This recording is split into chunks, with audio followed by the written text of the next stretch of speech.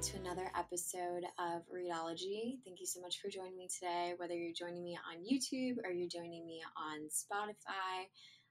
Thank you for coming back for another episode. Today's episode is all about capitalism. So I'm going to be talking about the 9 to 5 lies that capitalism tells you and kind of where I'm at in my 9 to 5 journey and sort of navigating my way out of it. So if you resonate with any of this throughout the episode, please give me a like down below. Please recommend this podcast to someone that you think will also resonate with it. But let's go ahead and dive in. As always, I want to start this podcast with a moment of gratitude. So go ahead and take one hand, place it over your heart, place your other hand over your stomach or diaphragm. Take a nice deep inhale and exhale. Just bring yourself to the present moment. Today, I'm really grateful for rest. I haven't had it in a really long time, but I am planning on going to bed early tonight. So I'm really grateful for what's about to be a great night's rest. And I'm also grateful that I was able to get away this past weekend for Memorial Day and just turn off, like not be crazy on social media, not be posting all the time, not be working. I'm really grateful that I had that time. Okay, let's get into it. So, the 9 to 5. I think that this is a really good episode topic because I'm somebody who has been working the 9 to 5 for a very, very long time. I started my corporate journey pretty young. Right out of high school, I landed an internship at a really notable media company, and I worked there for 4 consecutive summers with a scholarship in corporate. And, essentially I was learning the ropes. I was working in multiple media departments, and I love the company and I love the people that I worked with. But I feel like I learned pretty early on that I'm just going to adjust my mic really quick. I feel like I learned pretty early on that that was not where I foresaw myself in the long run. I definitely knew that I didn't have the attention span to be sitting at a desk. I just feel like I'm somebody who is too creative and too vibrant and exuberant and also a little stubborn and just not really detail oriented. So if you're listening to this and you feel like you identify with any of those things, you're not alone. I actually think it's completely normal for people to not be made for a 9 to 5 lifestyle. You should not be beating yourself up if you can't sit at your desk for 8 hours a day and be productive. And most employers know anyway that out of an 8-hour workday, you're only productive for 3 hours. So let's just start with that. And I think a lie that comes to mind when I think of the 9 to 5, and also kind of why I'm still in the 9 to 5, is this idea of stability that I think really needs to be challenged. And I think it started to be challenged a lot during COVID when, people were losing their jobs. People were losing jobs that they thought were very stable. People were taking pay cuts. I know at the company that I work for now, their retirement match was cut off for a little over a year.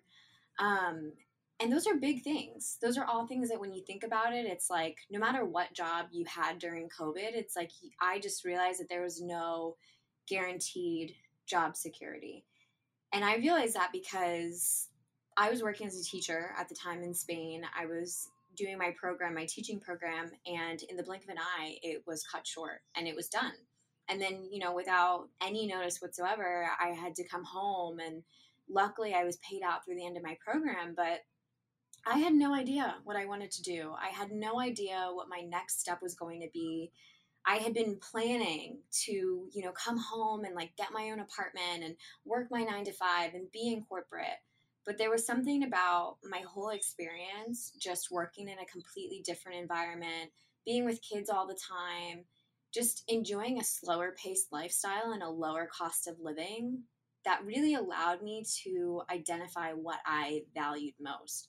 And so it was by the time that I felt like the rug was pulled out from under me, I was already questioning this idea of the quote unquote stable 9 to 5 that I feel like everyone is constantly fed. And I think in contrast a lot to how it is in the United States, where we glorify being overworked and underpaid, and it's kind of like a competition for who can run themselves into the ground the fastest.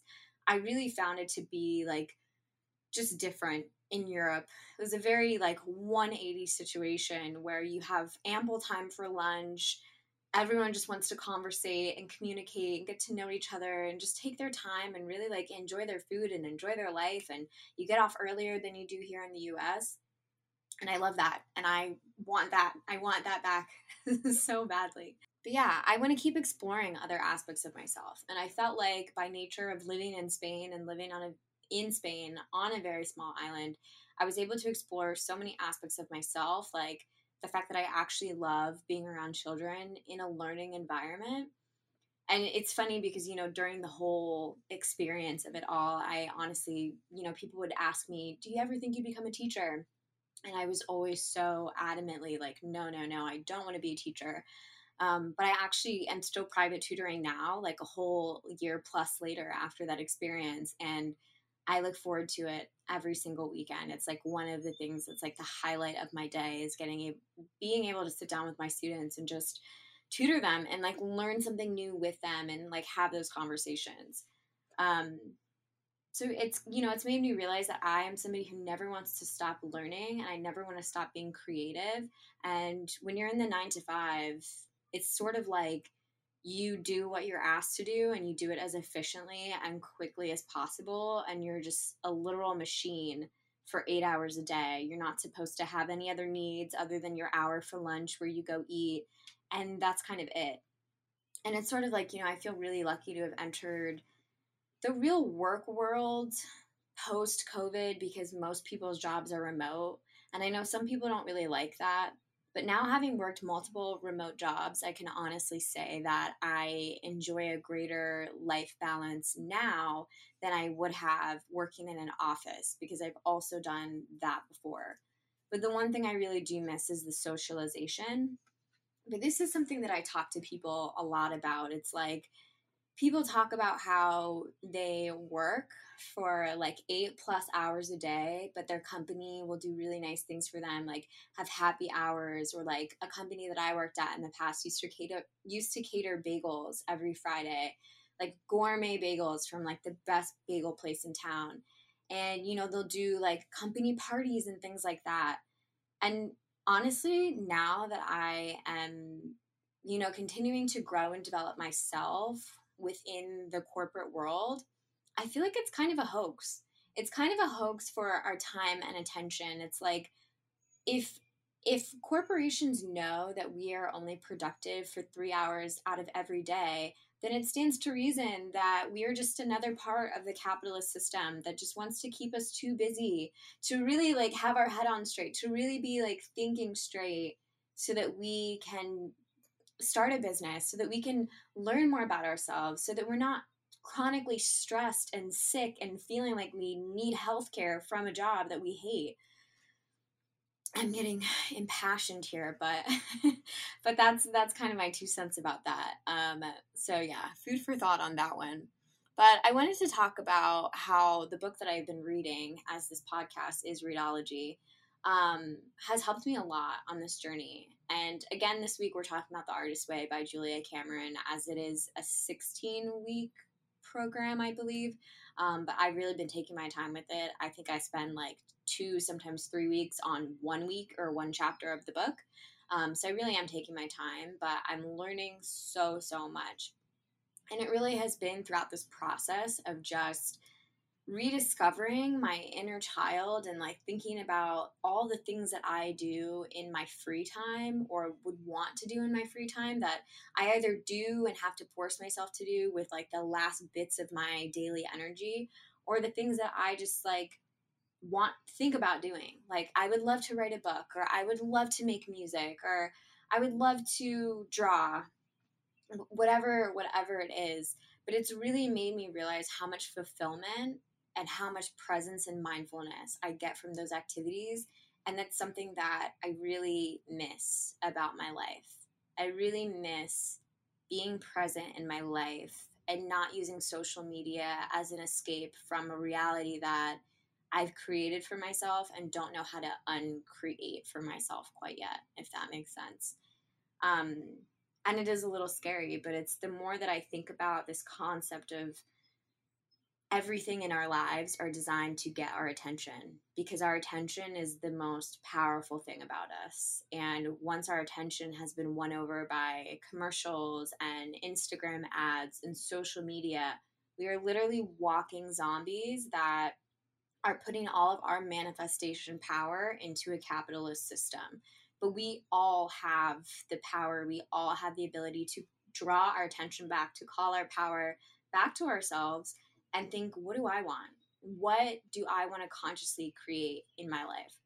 So that's something that I've been trying to be a lot better at, but the social media addiction is real. It is real, real, real. And as much as I want to say that I'm mindful of it, I am mindful of it, but I continue to indulge. So that's honestly how deep it goes. But the Artist Way has helped me a lot with that. And at the end of this episode, I'm going to be sharing some ways that you can tap into your inner artist so that you can create more mindfulness in your life and sort of just give yourself something to look forward to that's not being on social media. But we'll get to that a little bit later. Going on that topic and kind of like trailing off with that, I also wanted to talk about how reconnecting with your inner child really helps open you up to what naturally calls to you. And it's kind of interesting. I feel like right now, as a society, we are obsessed with this idea of purpose. We're obsessed with finding our purpose and finding fulfillment. And the way that it's kind of explained to us, or the way that we see celebrities in their purpose, is like all of a sudden they just woke up one day at like 4 years old and they were like, I'm going to be an actor or I'm going to be a musician. And the reality is, like, we have no idea what their backstory is. We have no idea what their origin story even really looks like, because it's like, for them, what might be perceived one way of like, one day I just knew. But it's like, also, what about all those days where you didn't know? What about all those days where you were dazed and confused and searching for your purpose so hard and like crying on the floor because you didn't know what you wanted to do with your life, but you knew that you just wanted to be different? Like, what about all those days? I feel like not enough people talk about that part of the journey that is like the hardest. And that's where I'm at right now. I don't know about anybody else, but that's where I'm at right now. That's how I feel on a daily basis. But what I have realized a lot is that through tapping into my own creativity, I'm learning so much about myself that I feel like I knew about myself and then I like forgot. It's kind of like when you have a best friend in the whole wide world and you slowly like lose touch with them, and like sometimes you have friends that you do that with because it's just time to like move on from them, but sometimes you have friends that you do that with because they move away or whatever, but you have nothing but fond memories of them and you're like, wow, that person was so awesome, I would love to reconnect with them. I feel like that's me for myself. Like, I feel like I think of who I was as a child and I miss that. Like, I miss myself, and I also feel like I was closer to my, I guess, purpose, you could say, as a child.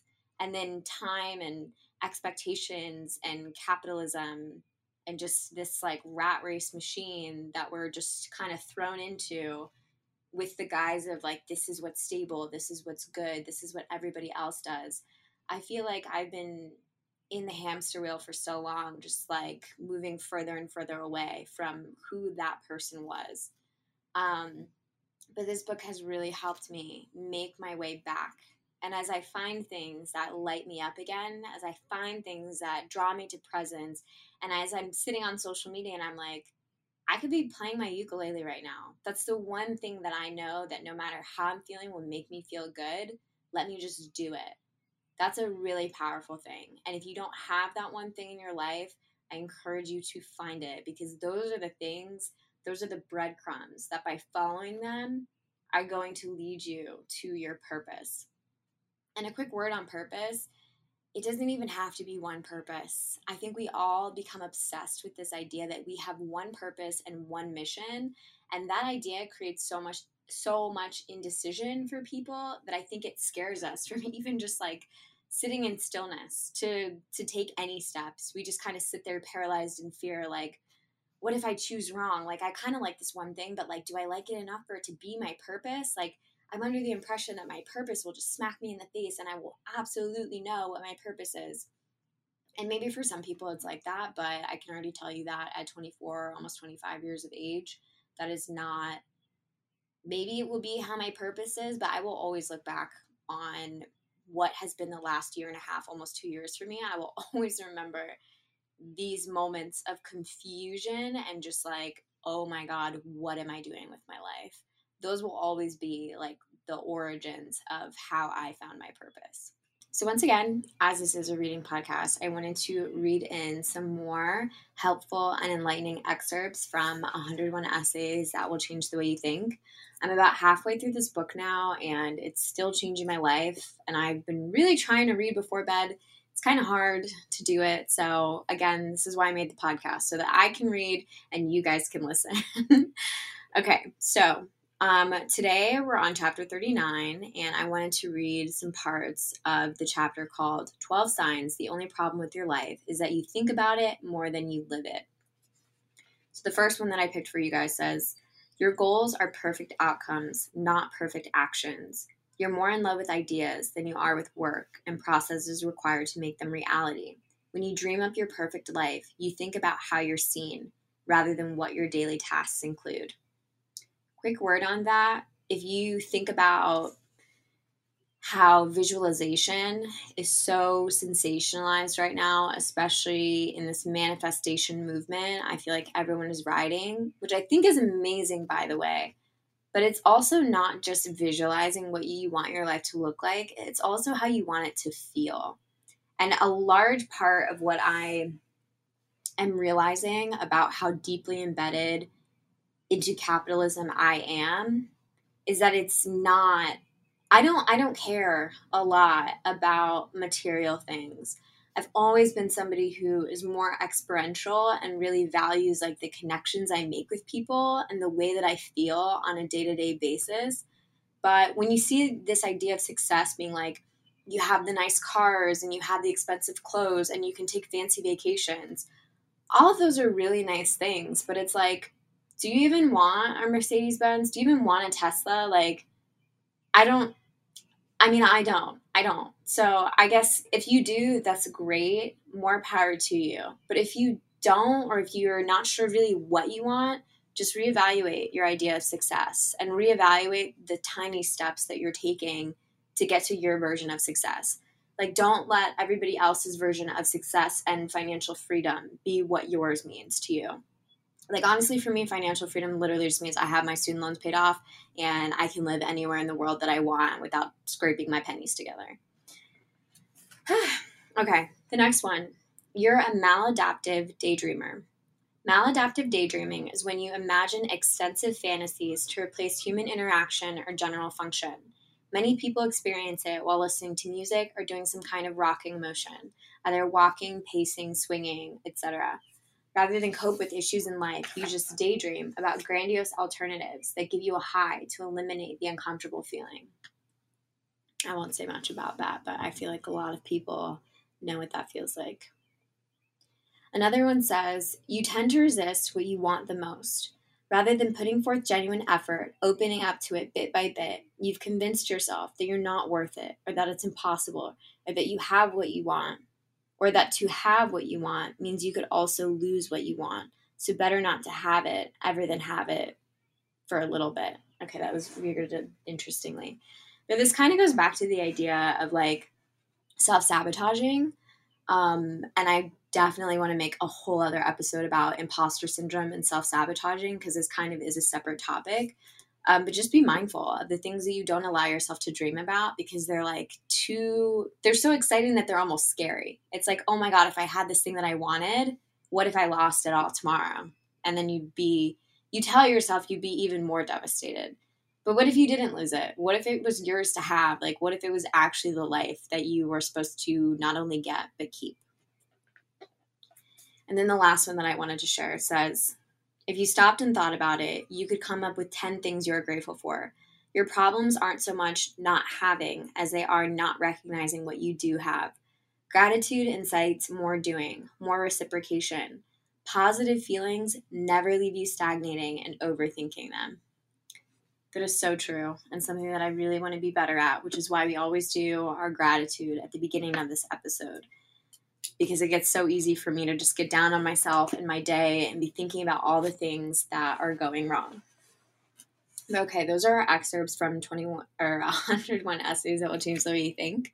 And before we go, I wanted to end this episode by talking about some things that you can do on a day-to-day or weekly basis that are going to help you start building yourself or building your way out of the 9 to 5.